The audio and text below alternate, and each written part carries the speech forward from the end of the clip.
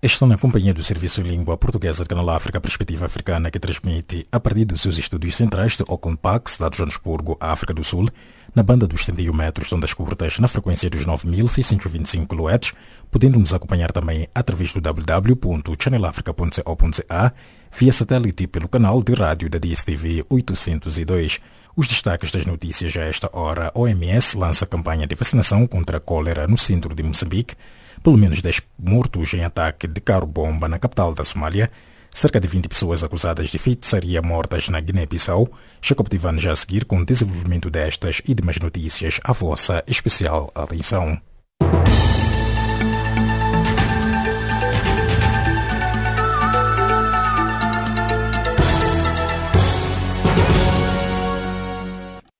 Calorosas saudações e bem-vindos à página das notícias de política a esta hora. A Organização Mundial da Saúde, OMS, vai promover uma campanha de vacinação contra a cólera no centro de Moçambique, destruída pelo ciclone Idai, e onde as autoridades já detectaram cerca de 2.500 casos de diarreias. A campanha arranca nesta segunda-feira, na próxima segunda-feira dizia, e vai ser feita em 9 centros de vacinação contra a cólera, 5 dos quais na cidade da Beira, 2 no Dondo, outro em Bunzi e outro ainda em Nhamatanda, distritos mais afetados pelas cheias da província de Sofala. Pelo menos 10 pessoas morreram esta quinta-feira no centro de Mogadíscio na sequência da explosão de carro-bomba junto a um restaurante da capital da Somália. Recorda-se que no sábado passado um outro ataque em Mogadíscio contra o edifício do governo provocou 5 mortos, entre quais o ministro do Trabalho da Somália, Sakar Ibrahim Abdallah. O presidente da Liga Guineense dos Direitos Humanos, Augusto da Silva, denunciou esta quinta-feira que cerca de 20 pessoas foram mortas nos últimos 12 meses, acusadas de prática de feitiçaria nas diferentes regiões do interior do país. As regiões de Quinara, no sul, Biomba, no nordeste, e Bissora e São Domingos, no norte, são as zonas onde a Liga tem recebido denúncias recorrentes de casos de mortes ligadas com acusações de prática de feitiçaria. Já no Brasil, a Agência Nacional de Mineração lançou na quarta-feira à noite o alerta máximo para mais 3 barragens da empresa Vale do estado de Minas Gerais.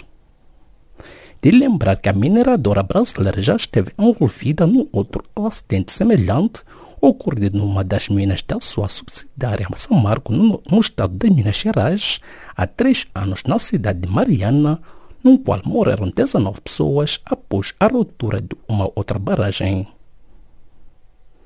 O Parlamento Europeu defendeu esta quinta-feira a imposição de sanções adicionais da União Europeia ao regime ilegal de Nicolás Maduro, numa resolução onde a situação na Venezuela, na qual reitera a necessidade de uma solução pacífica para o país. A crise política na Venezuela agravou-se em 23 de janeiro, quando o opositor e presidente da Assembleia Nacional, Juan Guaidó, se autoproclamou presidente interino e declarou que assumia os poderes executivos de Nicolás Maduro. A primeira-ministra britânica Theresa May prometeu seus correligionários que deixará o cargo caso eles aprovem a sua proposta de acordo para a saída do Reino Unido da União Europeia. O governo britânico agendou um novo debate sobre o processo de saída do Reino Unido da União Europeia para a próxima sexta-feira, mas não confirma se vai submeter o acordo de saída ao Parlamento pela 3ª vez. A França e os Estados Unidos da América devem ajudar o presidente da República Democrática do Congo, Félix Tshisekedi, a libertar-se das amarras de Joseph Kabila, lançou esta terça-feira em Kinshasa o arcebispo metropolitano Fridolin Ambongo. Recorde-se que oficialmente Félix Tshisekedi sucedeu a Joseph Kabila no dia 24 de janeiro último, durante a cerimônia de investidura que teve lugar num Palácio da Nação em Kinshasa. Ponto final, a página das notícias de política a esta hora. Fique já a seguir com Milton Malulek na página das atualidades. A vossa especial atenção.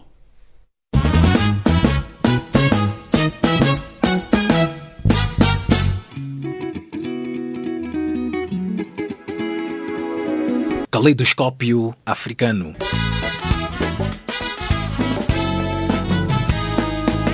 O som da África para o mundo.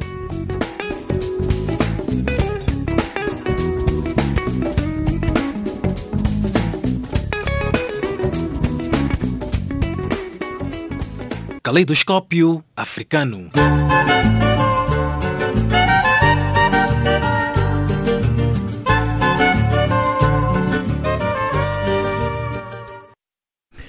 Calorosas saudações e bem-vindos à nossa página do Caleidoscópio.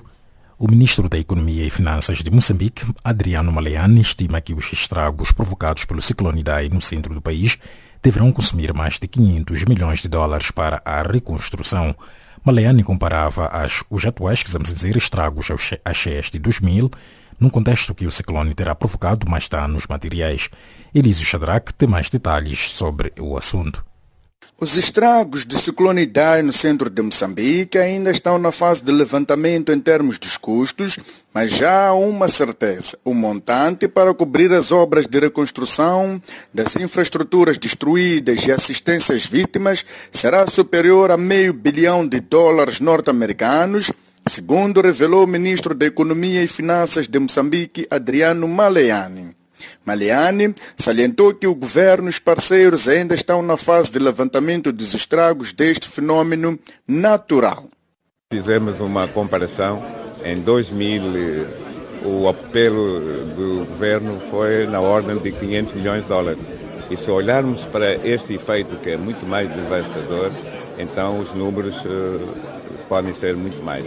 Mas, como eu digo, o processo ainda estamos a fazer o levantamento. Refira-se que enquanto decorre o levantamento dos custos, o Fundo Monetário Internacional indicou que está a estudar um financiamento de emergência a Moçambique entre 60 milhões e 120 milhões de dólares solicitados pelo Executivo de Maputo para fazer face aos efeitos do ciclone Idai. No que diz respeito às vítimas mortais na sequência do ciclone e de inundações que assolaram o centro do país, a diretora do Instituto Nacional de Gestão das Calamidades, Augusta Maíta, confirmou que o número passou de 447 para 468 vítimas até a tarde desta quarta-feira. Neste momento estamos a falar de uma população afetada de cerca de 795 mil pessoas. Infelizmente o número de óbitos subiu de 447 para 468 óbitos. Continuamos a dar a indicação de que estes são números preliminares. Maíta revelou ainda que a comunicação na cidade da Beira, Dondo e parte de Nhamatanda já está restabelecida, faltando ainda alguns distritos cuja rede continua condicionada. Quando o assunto agora é o levantamento de custos para as vítimas das inundações e também do ciclone, um outro problema surge na cidade da Beira relacionado a esta catástrofe. Trata-se da cólera, uma doença que surge e que já começa a dizimar na cidade provincial de Sofala. Até esta quarta-feira, o Ministério da Saúde anunciou 6 mortes registradas e o presidente do Conselho Autárquico da Beira, Davis Mango, disse que essas mortes são causadas pela cólera. Temos 6 óbitos de cólera. Ainda não tenho os dados desta manhã, mas espero que de fato a situação comece a estabilizar, porque o grande problema é que a população residente na Beira está habituada. Portanto, a Beira foi uma cidade crônica de cólera.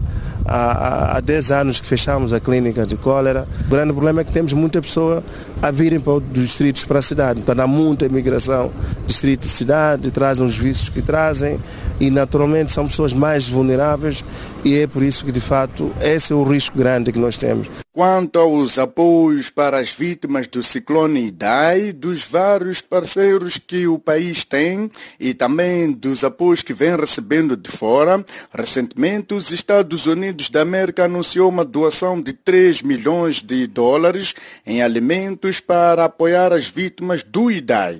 Quem também apoia as vítimas do ciclone Idai é a França, que anunciou seu apoio, que resulta de contribuição do governo através da sua embaixada em Moçambique e organizações não governamentais francesas. Assim, helicópteros e navios chegam ainda esta semana à Beira, com mais de 150 toneladas compostos por kits de abrigo e medicamentos. Quem assim o diz é o embaixador da França em Moçambique, Bruno Clerc, que garante que estará na Beira mesmo para receber o apoio e reunir-se com as autoridades locais. O valor total, mais ou menos, de ajuda direta da França aproxima aos 2 milhões de euros. E eu vou partir amanhã à Beira para acompanhar e acolher o porta-helicóptero e o avião, este grande avião que vai chegar de Paris na sexta-feira. Em face da destruição que se abateu pela zona centro do país, o governo aprovou em Conselho de Ministros o adiamento do recenseamento eleitoral que devia acontecer entre 1 de abril e 15 de maio próximos e deverá acontecer de 15 de abril e 30 de maio no território nacional, segundo o porta-voz do Conselho de Ministros, Ana Comoana. O Conselho de Ministros aprovou o decreto que altera o período de recenseamento eleitoral sob a proposta da Comissão Nacional de Eleições. Assim, o referido prazo passa de 1 de abril a 15 de maio de 2019 para 15 de abril a 30 de maio de 2019 em todo o território nacional e de 16 de abril a 15 de maio de 2019 para 1 a 30 de maio de 2019 no estrangeiro. Portanto, o fundamento é mesmo a situação de emergência nacional resultante do ciclone Idai, que afetou as províncias a que já me referi. Entretanto, o Executivo não se pronunciou sobre a mudança ou não da data das eleições gerais, o que leva a crer que se mantém a data de 15 de outubro deste ano para a escolha do novo Presidente da República, da Assembleia da República, dos governadores provinciais e das Assembleias Provinciais. De Maputo para o Canal África, Elísio Shadrack. Partimos para Angola, onde populares, governo e empresas juntaram-se para ajudar os moçambicanos sinistrados do ciclone Idai, que devastou a região da Beira. Duas ilustres figuras de Moçambique vieram a Terreiro para agradecer a assistência dos angolanos nesta hora difícil, mas dados a partir de Luanda com Phil Nelo. Em Angola continuam a crescer as campanhas para a recolha de bens visando prestar assistência aos sinistrados do ciclone Idai na Beira, em Moçambique. As campanhas são do governo, que ainda nesta quarta-feira distribuiu 4 toneladas de bens alimentares em Buzi e Guararara. A equipa governamental está a usar dezenas de médicos para prestar assistência aos sinistrados e está também a transportar bens alimentares para as zonas de difícil acesso através de helicópteros idos de Luanda. O piloto Manuel Agostinho, que se encontra na Beira, fala numa missão difícil para distribuir as 4 toneladas de alimento devido ao forte vento que se registra na região. Hoje foi a primeira experiência. Até este período nós conseguimos transportar aproximadamente 4 toneladas. Também, como podem observar, as condições meteorológicas não são das melhores. Neste momento o vento está muito forte, com aproximadamente 50 km por hora. Mesmo assim, nessas condições, em função do volume de trabalho que se apresenta, pretendemos continuar a trabalhar no dia da manhã, no caso. A outra iniciativa é da Televisão Pública de Angola, TPA, que está neste momento a recolher montantes financeiros e bens alimentares para fazer chegar às vítimas das cheias. O jornalista Mário Vaz, da TPA, fala em elementos identitários entre angolanos e moçambicanos para justificar esta campanha de recolha de bens para acudir à população da Beira. Mário Vaz diz que esta é uma ajuda de nós para nós. O que afeta ao quintal do vizinho pode afetar-nos a nós. E nós somos mais do que meros vizinhos da região. Eu estou a acompanhar as notícias, por exemplo, e nós estivemos a passar a questão do hospital do Dondo, a zona do Dondo. Há um Dondo lá, um Dondo cá, não sei que perspectiva histórica terá, que justificação terá, mas o que se passa é que é apenas um elemento de proximidade. Eu, quando estive em Moçambique, comi o Shima e descobri que o Shima, que também cá existe. Mais do que meros vizinhos da região, nós temos muitos elementos que nos obrigam a estarmos mais irmãos nesta hora de aflição.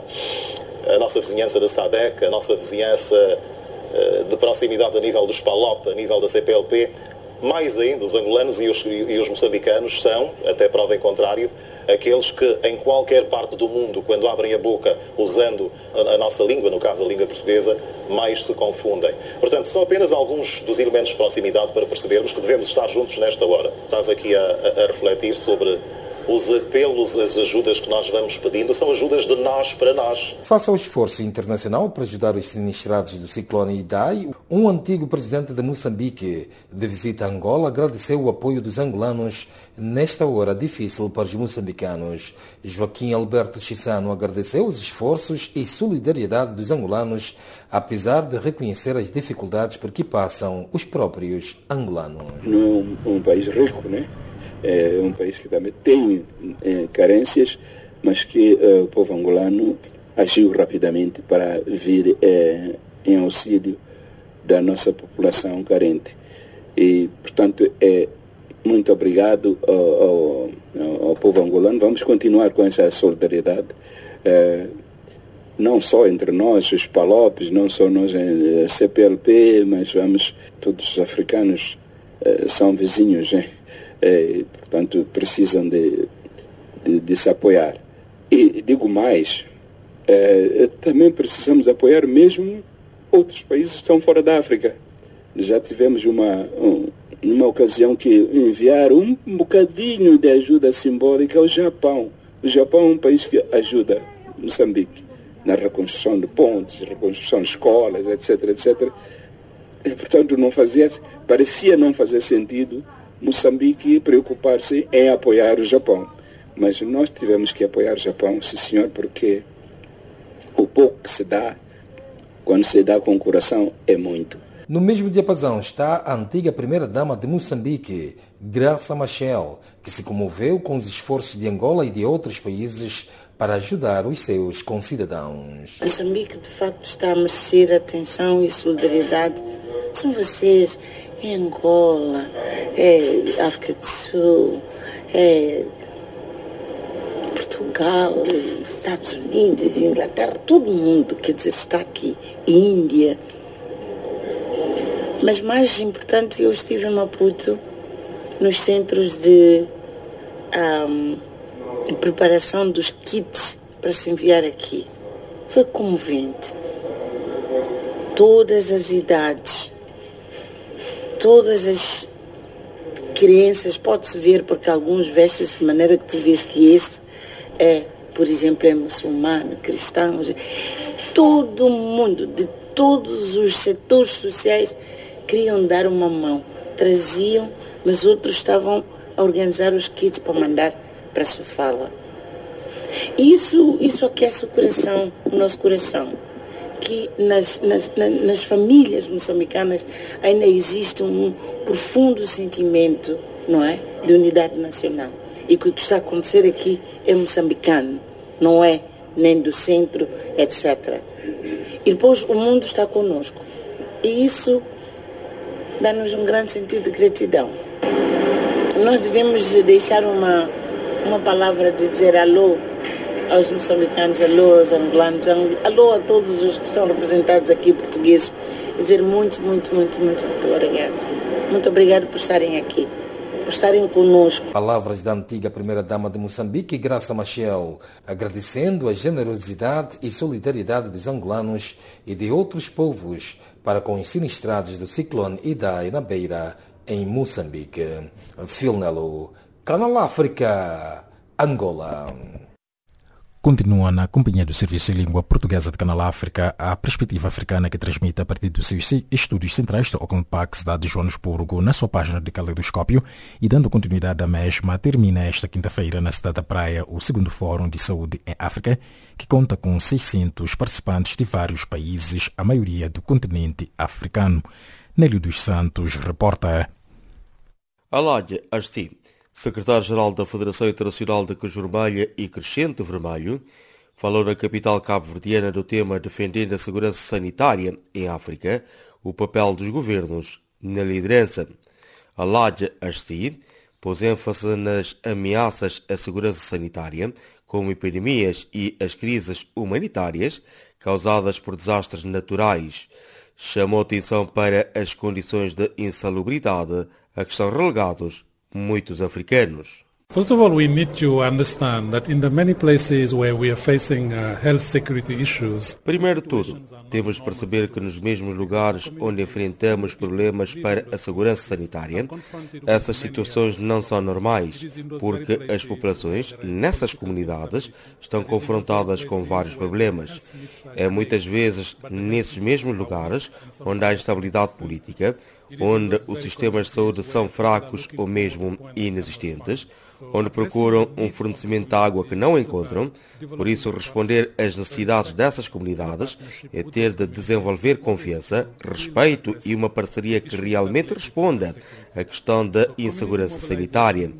Mobilização comunitária é a chave, porque quando as comunidades estão sobrecarregadas e enfrentam grandes choques ou epidemias, podem ter medo, ser resistentes e reagir com hostilidade.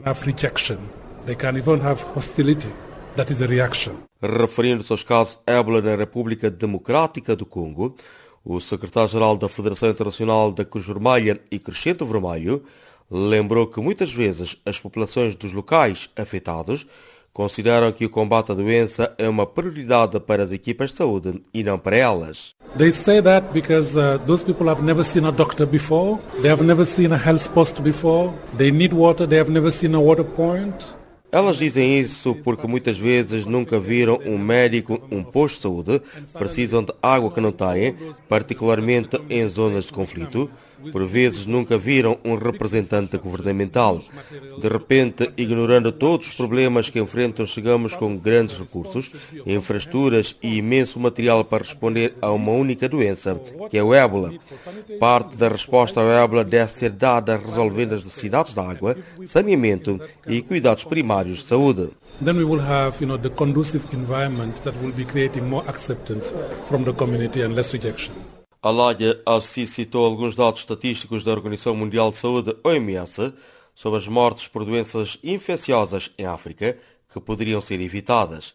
Aqui, afirmou mais do que números, é preciso falar de pessoas. Those numbers are quoted from the WHO. Okay, we're talking about 400,000 children who are dying of malaria. Estamos a falar de 400.000 crianças a morrer de malária, de 600.000 pessoas com HIV-Sida e as elevadas taxas de malnutrição. Mas isso são apenas números e números não contam histórias reais das mães em sofrimento. O que precisamos é também ouvir as verdadeiras histórias que retratam a dimensão humana, a qual necessitamos responder em parceria com as populações. That help understand the human dimension that we need to address in partnership and in understanding with communities. Os jovens ainda não são a prioridade para muitos países africanos. É o que defende a jovem zambiana Natasha Mwanza, da Rede de Direitos das Crianças e Desenvolvimento da Zâmbia. You find the national budget maybe there are some countries where 0.3%. Em alguns países encontramos orçamentos nacionais em que apenas 0,3% é direcionado para a saúde reprodutiva dos jovens e uma percentagem ínfima do orçamento para a saúde. Assim entendemos que os jovens não estão neste orçamento de forma holística.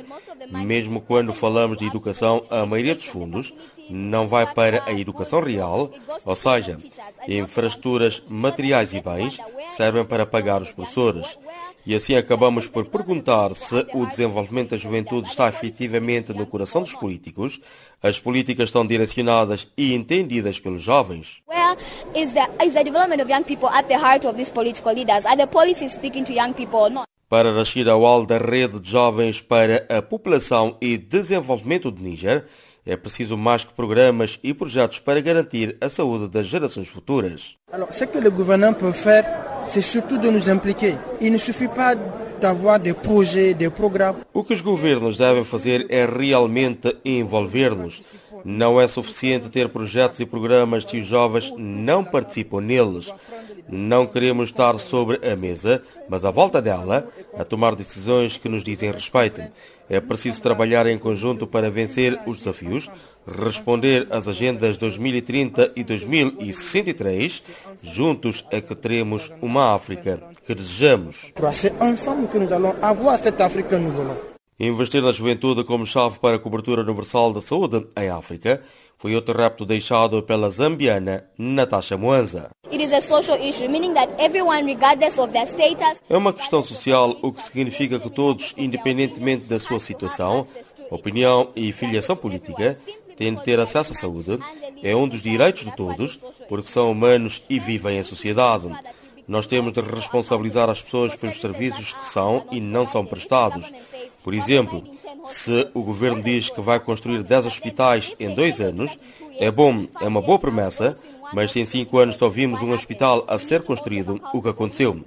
Temos de responsabilizá-lo, questionar e exigir respostas que justifiquem todas as medidas que estão a ser tomadas. We need to hold them accountable. We need to question them. We need to ensure that they actually give us answers. They justify and explain everything that they're doing, every decision that they're making. Cidade da Praia, Nelly dos Santos, Canelá.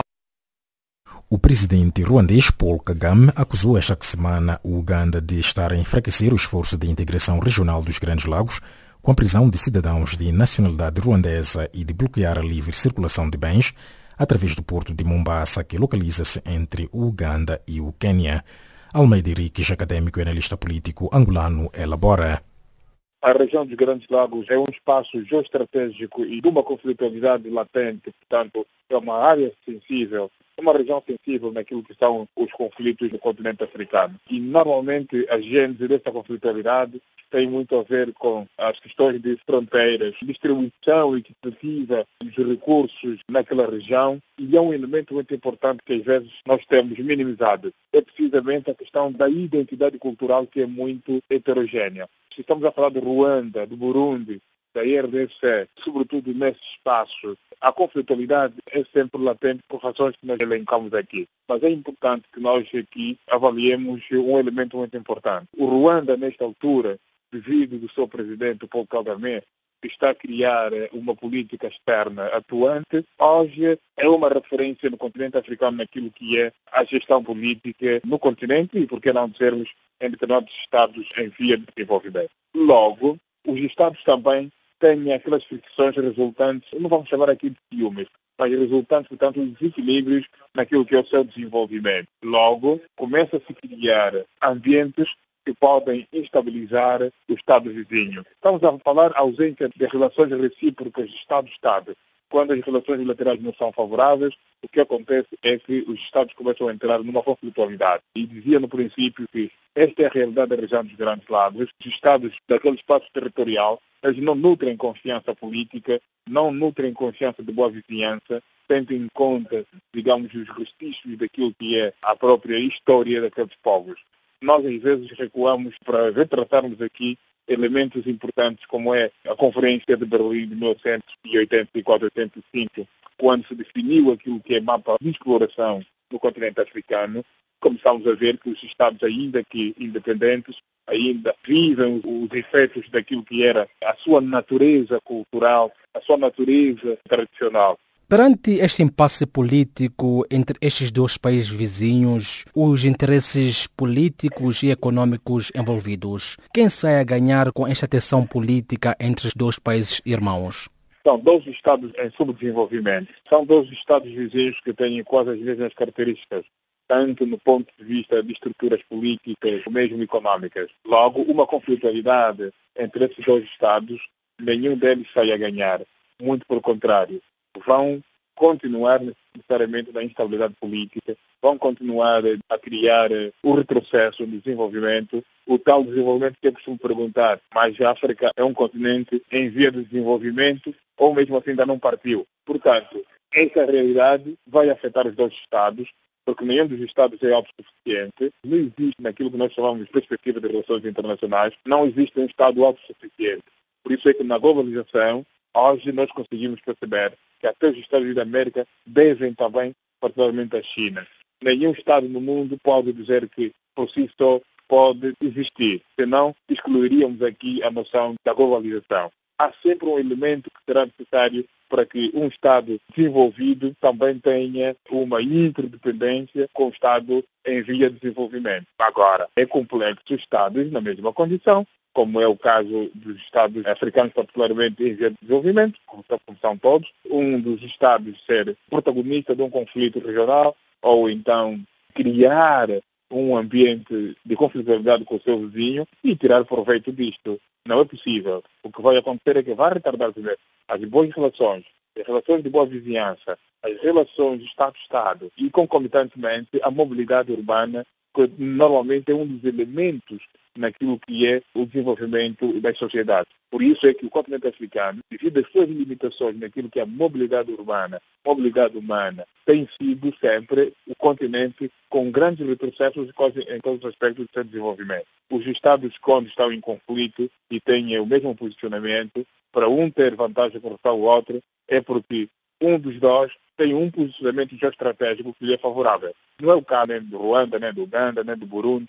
Portanto, não é o caso dos Estados que compõem a região dos Grandes Lagos e, por que não dizer, dos Estados do continente africano. Sim, doutor. Falando da região dos Grandes Lagos, sendo estes dois países membros dessa mesma região, qual é a capacidade e vontade política dos líderes regionais em resolver esta recorrente crise política? Eu costumo dizer que mesmo a Conferência Internacional da Região dos Grandes Lagos, que é o organismo que tem respondido pela visão política dos Estados que compõem a organização, também estão, digamos, dependentes das mesmas condições como outros Estados.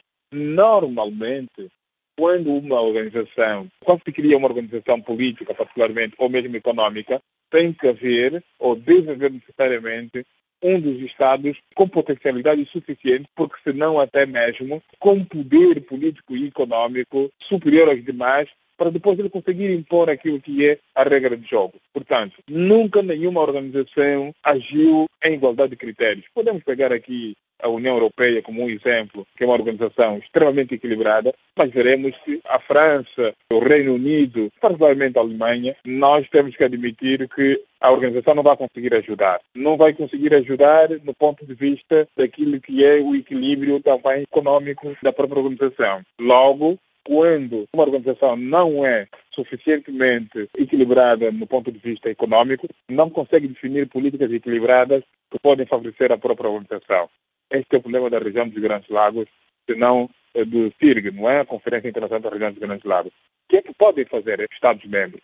Os Estados-membros continuarão, tanto, a aconselhar, porque estamos falando aqui de Estados soberanos, onde não há nenhum poder igual internamente e nenhum poder superior externamente. Logo, estamos a ver que a primeira coisa que temos que olhar nessa organização é que cada Estado conheça e reconheça as suas debilidades e define políticas que podem ajudar a estabilizar a situação política e econômica e, por que não falarmos aqui do grande problema, a questão ligada à etnicidade.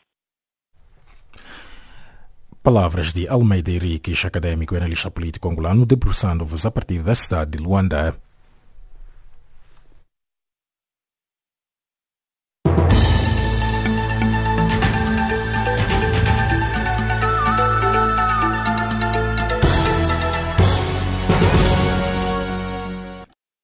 A vossa especial atenção à recapitulação das notícias de política a esta hora. A Organização Mundial da Saúde, OMS, vai promover uma campanha de vacinação contra a cólera no centro de Moçambique, destruída pelo ciclone Idai e onde as autoridades já detectaram cerca de 2.500 casos de diarreia.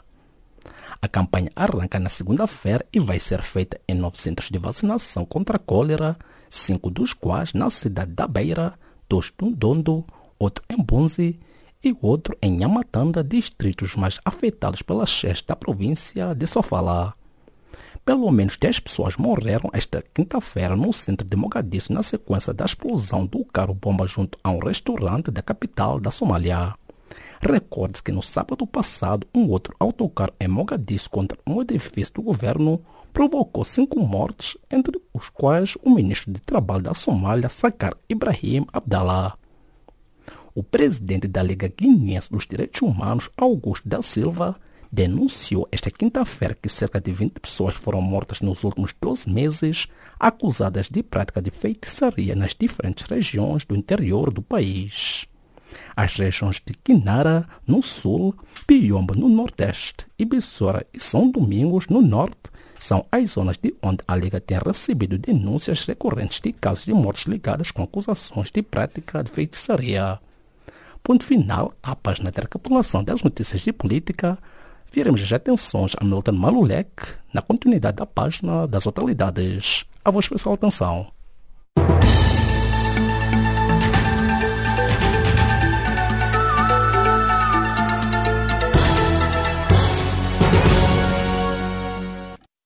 Depois temos estado com Jacob Tivan na recapitulação das notícias de política, dando continuidade. O Conselho de Segurança da ONU reuniu-se esta quarta-feira de urgência para analisar o conflito sobre o Golã e pedido da Síria que exige a restituição do território anexado por Israel e contesta o reconhecimento dos Estados Unidos da América da soberania israelita. O professor catedrático português José Francisco Pavia, académico e analista político, elabora. Como sabe, esta questão dos Montes Golã, essa e algumas outras foram todas resultado das inúmeras guerras que Israel teve com os seus vizinhos. Concretamente, esta foi resultado da famosa Guerra dos 6 Dias, já na década de 60, em meados da década de 60, em que Israel conquistou um conjunto significativo de posições aos seus vizinhos, entre as quais os Montes Golã. Os Montes Golã têm uma posição geoestratégica fundamental, fazem fronteira com Israel, a Síria e o Líbano, portanto dominam, digamos, uma área significativa. Depois também são a fonte da nascente de alguns rios e, portanto, é importante para a questão do abastecimento da água, e a água é muito importante também naquela zona, como sabe, e, portanto, tem um conjunto significativo de mais-valias muito importantes. A posição geoestratégica, recursos naturais, água, etc. Bom, até agora ninguém na comunidade internacional reconhecia essa anexação por parte de Israel e todos os Estados Unidos vão agora fazê-lo. É evidente que os outros países já disseram que não vão reconhecer esta situação e, portanto, isto é mais uma acha para a fogueira, se quiser chamar-lhe assim, do conflito nessa região e, portanto, não ajuda nada à resolução desse conflito. Por outro lado, há aqui uma outra dimensão, que é uma dimensão doméstica, se quiser, que é o facto de Benjamin Netanyahu, o atual primeiro-ministro israelita, estar com grandes dificuldades, digamos, no interior do seu próprio partido e nas eleições que se avizinham, até por acusações de corrupção e não só. E, portanto, isto, de alguma maneira, terá sido uma ajuda do seu amigo e aliado Donald Trump para que ele, Benjamin Netanyahu, possa exatamente ter mais sucesso a apresentar nas próximas eleições que se avizinham. Que análise ou leitura faz do fato de Israel e o próprio Estados Unidos muitas das vezes terem a tendência de desprezar a comunidade internacional com grande destaque à ONU e mesmo assim saírem com uma impunidade face a estas medidas que vem tomando contra o povo palestiniano? Isso é verdade, é um facto, ninguém põe isso em causa, mas infelizmente muitas destas questões têm ainda que ser vistas à luz daquilo que se chama a realpolitik. E Estados Unidos e Israel são dois Estados muito poderosos no sistema internacional e que, obviamente, as diversas sanções e diversas medidas e diversas resoluções que têm sido aprovadas pelas Nações Unidas acabam por não fazer grande efeito porque são Estados que têm um poder grande no sistema internacional. E, portanto, enfim, não temos dúvida que a imposição de sanções por parte das Nações Unidas e de outras organizações internacionais só faz efeito em Estados mais fracos, em Estados mais pequenos, em Estados que não têm nem a dimensão, nem o poder, nem a capacidade dos Estados Unidos ou de Israel. A realidade é esta e, quanto a isso, não há nada a fazer. Será que eles estão a violar as leis internacionais, especialmente as convenções de Genebra, mesmo assim sem nenhum tipo de castigo ou de represálias face a isto? Mais uma vez é verdade, mais uma vez tem razão. Violam sistematicamente um conjunto significativo de resoluções resoluções, normas internacionais, convenções de Genebra e outras, e por aí fora. Agora, o que é facto é que quem é que vai penalizar os Estados Unidos? Quem é que vai pôr os Estados Unidos no banco dos réus? O problema é esse, está a ver? Portanto, a ideia de que todos os Estados são iguais não passa de uma utopia. A realidade diz-nos que isso não é exatamente assim. É evidente que se fosse outro Estado qualquer a fazer uma coisa dessas, estaria já sobre uma série de sanções e uma série de recriminações e por aí fora. No caso dos Estados Unidos não estão. Nós sabemos que as coisas são assim. Mas repare, não é só os Estados Unidos. A própria Rússia anexou uma parte de um outro país, a Crimeia, em 2014, contra todas as regras e normas e tratados e convenções internacionais, e até agora não aconteceu nada. Como vê, ela continua lá e até a situação já me parece que está como um facto consumado. Portanto, mais uma vez, e aqui é a Rússia, que também, quem é que vai agora intervir? Quem é que vai impor sanções? Quem é que vai fazer uma operação militar para libertar a Crimeia da Rússia? Não sabe isso, não é possível, não há capacidade para fazer isso. E, portanto, os grandes poderes continuam a estar, digamos assim, um bocadinho impunes e imunes a essas questões da legalidade internacional. E quanto ao silêncio do Tribunal Penal Internacional, que nada faz, especialmente ao longo das atrocidades que já vimos, são bombardeamentos e são assassinatos e nada se diz e nada é feito, o que tem a dizer em torno disto? Os Estados Unidos e Israel não fazem parte do Tribunal Penal Internacional. Portanto, esse é um ponto número 1 logo, não é? E, portanto, nunca poderiam ser levados a juízo. Mas, por outro lado, poderia, de alguma maneira, haver um pronunciamento sobre isso. Mas também não há. O problema é exatamente o mesmo. A questão continua a ser a mesma. O Tribunal Penal Internacional tem sido muito criticado porque, digamos, leva a juízo países e líderes de países africanos e outros, mas que são países mais fracos no sistema internacional, que não têm o poder nem a importância destes dois que nós agora acabamos de referir. E, portanto, infelizmente, mais uma vez, é uma prova provada de que os países não são todos iguais, que há uns que acabam por sofrer as consequências da sua escassa importância no sistema internacional. É uma realidade, nós temos que saber lidar com ela. Há situações em que os países não são signatários do Tribunal Penal Internacional, mas mesmo assim, este tribunal tem ido atrás deles. Isso não seria dois pesos com a mesma medida? Sem dúvida, foi isso que eu disse. Portanto, os Estados Unidos e Israel não fazem parte, mas o Tribunal Penal Internacional já perseguiu outros países e outros líderes que também não fazem parte. Olha, o Sudão é um bom exemplo. Como sabe, o atual líder do Sudão tem um mandato de captura internacional emitido pelo Tribunal Penal Internacional e o Sudão não faz parte do Tribunal Penal Internacional. Não seria impeditivo, mas, no entanto, cá está. Você tem toda a razão quando diz que há dois pesos e duas medidas. É um facto. Há realmente dois pesos e duas medidas. É uma realidade, não vamos esconder, não vamos enfiar a cabeça debaixo da areia. É uma realidade. Agora, como resolver isso? Pois, isso é que é mais difícil, porque, de facto, a ideia utópica de que os Estados são todos iguais e todos submetem às mesmas leis e ao mesmo paradigma internacional não é verdade. Temos aí estes exemplos para provarem cabalmente que isso não é uma realidade ainda. A ficar para trás, o professor catedrático português José Francisco Pavia, académico e analista político, que vos falou de Lisboa.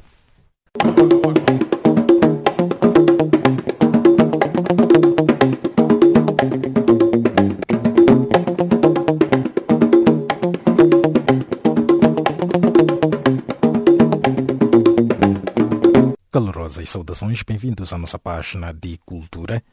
O Grupo Africano do Corpo Diplomático acreditado em Angola foi informado nesta quarta-feira pela Ministra da Cultura, Carolina Cerqueira, sobre a Bienal da Paz que irá decorrer em Luanda de 18 a 22 de setembro do ano em curso. Cerqueira referiu que o evento advém do convite feito ao presidente angolano João Lourenço pela diretora-geral da Unesco, Andrew Azoulay, durante a visita do chefe de Estado à sede daquela organização em Paris em 2018. O Centro Cultural Moçambicano Limão, na cidade de Maputo, abre as portas sexta-feira para promover a segunda noite de poesia deste ano. Subordinado ao tema Asas de Arte, a sessão artística terá João Paulo Borges Coelho como grande convidado. Como é habitual, além da conversa, a noite de poesia vai ecoar aos ouvidos dos espectadores música acústica com a Sanda Bam, cantora sul-africana, e Malhangalene Jazz Quartet. O Centro Cultural Franco-Moçambicano, na cidade de Maputo, será palco sábado da primeira edição do Hip Hop Show contra a violência à mulher. Sob o lema O Hip Hop como um instrumento do empoderamento feminino, esta primeira edição vai acontecer propositadamente no mês em que se celebra o Dia Internacional da Mulher, com um programa que inclui música debate, poesia, dança e feira de hip-hop. O músico angolano Paulo Flores tem 2 atuações previstas na Casa da Música em Talatona, Luanda, nos dias 5 e 6 de abril, no âmbito da programação do Espaço. Paulo Flores, autor, compositor e intérprete, é uma das principais referências na música de Angola e um defensor incansável do samba. Janelle Monet é uma das mais recentes vozes femininas a juntar-se ao coro que compõe o cartaz da edição deste ano do Superboc Super Rock Portugal. A artista norte-americana junta-se a nomes como Lana Del Rey, Cat Power, Charlotte Gainsbourg, Christina and the Queens, conforme escreve a produtora em comunicado. Monet, natural de Kansas, atua no dia 20 de julho, no mesmo dia em que amigos Disclosure DJ Set e Profam sobem ao palco principal. O passado, o presente e o entre é o título da coletiva que Moçambique leva à 58ª edição da Exposição Internacional de Arte na Bienal de Veneza, Itália, a realizar-se entre 11 de maio e 24 de novembro. O programa inclui 3 artistas nacionais, Gonçalo Mapunda, Felipe Branquinho e Mauro Pinto, os quais vão apresentar as suas obras no Pavilhão Nacional de Moçambique. Uma feira do livro, palestras, cinema e exposições e até zonas temáticas dedicadas a Harry Potter e Star Wars são algumas das iniciativas previstas para o Festival Literário de Ficção Científica e Fantasia, que começa a 5 de abril em Lisboa. Este projeto de entrada livre conta com uma feira do livro, sessões com autores portugueses como João Ventura, Joana Afonso, Fábio Veras e Luís Zang e lançamento de livros. A companhia teatral Viagens pela História saiu esta quarta-feira à rua da cidade de Assamada com a peça Sakoren. O evento aconteceu na Praça Central e visava assinalar o 27 de março, Dia Mundial do Teatro. Referindo-se ao historial sobre o Dia Mundial do Teatro, foi criado em 1961 pelo Instituto Internacional do Teatro, data da inauguração do Teatro das Nações em Paris. Milhares de artistas e centenas de galerias internacionais, incluindo o Brasil, voltam a reunir-se este final de semana em Hong Kong para mais uma edição da Arte Basel, a maior feira de arte contemporânea na Ásia. Do espaço lusófono, o Brasil é o único país representado através de 4 galerias, com presença em São Paulo e no Rio de Janeiro. O estabelecimento turístico da cidade e província de Inhambane, Vista do Mar, organiza a 4ª edição da Pesca Desportiva 2019. O evento foi organizado em parceria com a Platinum Skiboat Club e Bara Bonanza, clubes desportivos sul-africanos, e conta com apoio e colaboração dos setores de cultura e turismo, mar, águas interiores e pescas e administração marítima, leste no comunicado do Ministério da Cultura e Turismo moçambicano. É desta forma que coloca-se o ponto final a nossa página cultural. A seguir, fique com Jacob Tivan na resenha econômica.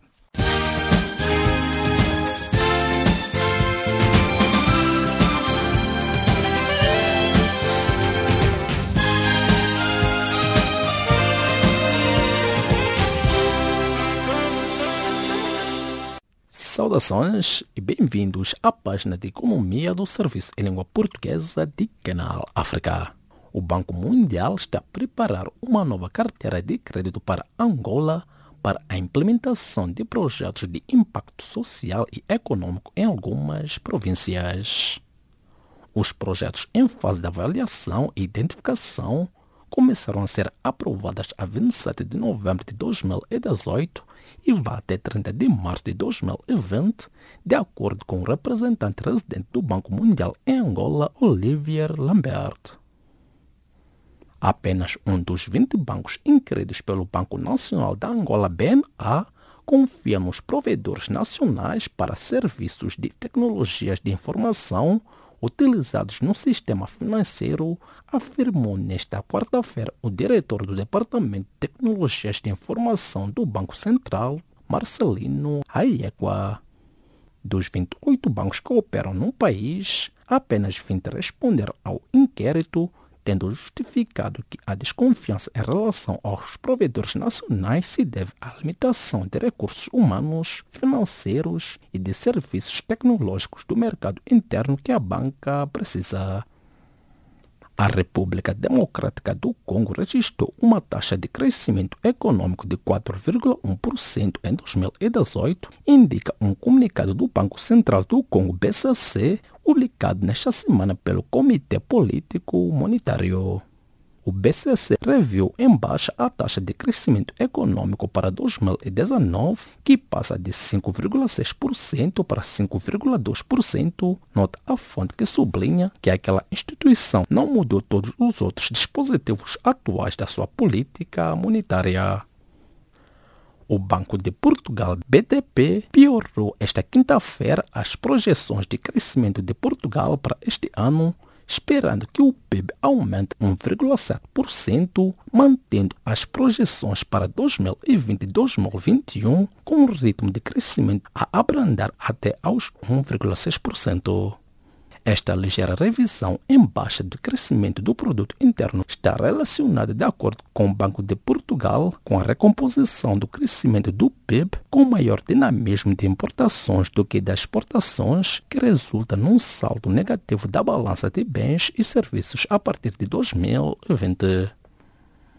A Agência de Promoção de Investimento e Exportação de Cabo Verde participa na 14ª reunião ordinária do Secretariado Permanente do Fórum de Macau e encontro com organizações internacionais que acontece entre 26 e 29 de abril. No encontro em que a Cabo Verde Trade Invest será representada pela sua presidente do Conselho de Administração, Ana Barba, estarão presentes representantes do Ministério do Comércio da China, embaixador dos países de língua portuguesa em Pequim, os pontos focais dos países de língua portuguesa, bem como os representantes do governo da região administrativa especial de Macau. O presidente da República de Moçambique, Filipe Nyusi, vai inaugurar na próxima sexta-feira, na província de Zambésia, centro do país, o primeiro sistema que levará energia solar a 1,8 milhões de moçambicanos. Fruto de uma parceria entre o governo de Moçambique, através do Ministério dos Recursos Minerais e Energia, e o Fundo Moçambique, o projeto conta com o apoio e investimento do Source Capital, uma instituição independente de serviços de gestão de patrimônio privado e investimentos, com foco específico em serviços financeiros, imobiliário e energia. Ponto final à página de economia do Serviço em Língua Portuguesa de Canal África.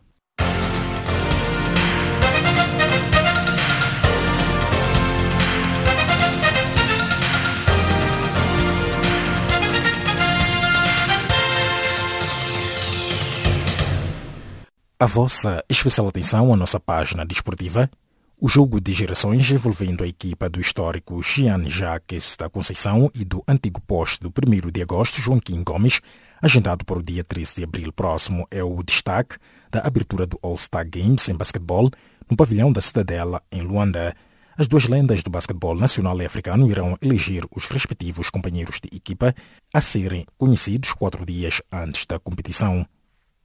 Kevin Durant esteve de pontaria afinada na vitória dos Tunda sobre os Grizzlies, marcou apenas 28 pontos, porém concretizou 12 dos 13 lançamentos tentados para uma impressionante percentagem de sucesso de 92,3%. A noite ficou ainda marcada pelo registro histórico de Devin Booker, do Phoenix Suns, de 22 anos, que se tornou o jogador mais novo na história da Liga Norte-Americana de Basquetebol, NBA, a marcar 50 ou mais pontos em 2 jogos consecutivos. As desistências da Austrália e da Nova Zelândia permitiram a entrada de Portugal no Mundial de Sub-19 de 6 a 18 de agosto na Macedónia. De acordo com o ranking do Europeu Sub-18, a seleção portuguesa detém a melhor posição para ocupar a vaga. A romena Simona Halep está apenas a uma vitória de assumir novamente a liderança do ranking mundial depois de ter vencido esta quarta-feira a chinesa Wang Kang por 6-4 e 7-5, qualificando-se para as meias-finais do Open de Miami. A romena perdeu em janeiro a liderança, estando nesta altura na posse da japonesa Naomi Osaka, que foi eliminada na terceira ronda em Miami. O suíço Roger Federer derrotou o russo Danil Medvedev e garantiu um lugar nos quartos de final do torneio de Miami. Federer afastou o rival em 2 sets, com os parciais de 6-4 e 6-2. Nos quartos de final da competição, o suíço irá defrontar o sul-africano Kevin Anderson. A seleção de futsal de Portugal de sub-19 goleou a congênere da Moldóvia por 10-1 na sua estreia no grupo 3 da fase de apuramento para o europeu da categoria.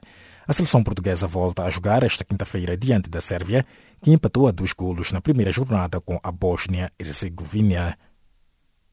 O técnico adjunto do Petro de Luanda, Flávio Amado, afirmou quarta-feira que a sua equipa tinha tudo para vencer o Recreativo da Cala, mas as debilidades defensivas ditaram a derrota por 2-1 em jogo de acerto à 20ª jornada do Girabola 2018-2019. Flávio Amado disse que o seu conjunto preparou-se para fazer vincar o seu favoritivismo diante do adversário e teve condições para tal, mas a desatenção dos centrais possibilitou que a equipa da casa fosse mais eficaz na finalização das suas jogadas. O São Paulo anunciou esta quarta-feira a confirmação do regresso de Alexandre Pato ao clube, com contrato válido até 2022.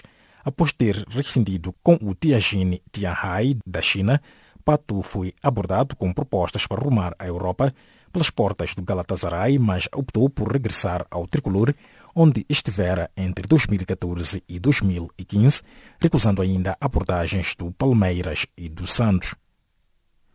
O Santos anunciou a contratação de Jorge. O lateral esquerdo chega por empréstimo do Mônaco da França até ao final de 2019. Formado no Flamengo, Jorge está assim de volta ao Brasil, de onde saiu em 2016 para jogar no Mônaco. Em França, realizou 32 partidas em 2 temporadas, tendo conquistado um campeonato com a equipa do Principado. Thomas Tuchel está prestes a receber um voto de confiança dos dirigentes do Paris Saint-Germain. Apesar da eliminação surpresa e decepcionante do clube da capital francesa diante do Manchester United nos oitavos de final da Liga dos Campeões, a direção do campeão gaulês quer prolongar o contrato do antigo treinador do Borussia Dortmund até 2021. Ponto final à nossa página desportiva. Gratos pela vossa especial atenção.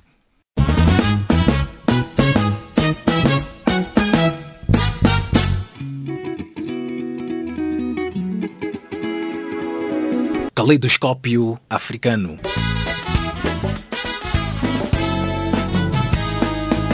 O som da África para o mundo.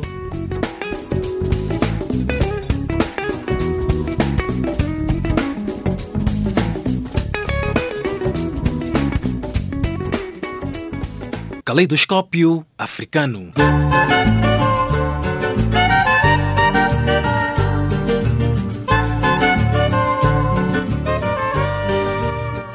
Prezados ouvintes, chegamos ao termo da nossa presente edição. Esta que chegou a cargo de Charles Comalo, Jacob Tivani e Milton Malulek na produção e apresentação, na qual contamos com Catherine Maleca na mesa de montagem. Em nome desta vacha equipe, os nossos agradecimentos e o novo encontro fica marcado para breve, partindo como é hábito musicalmente, lembrando que já a seguir estará na companhia do Serviço de Língua Inglesa de Canal África. Boa noite.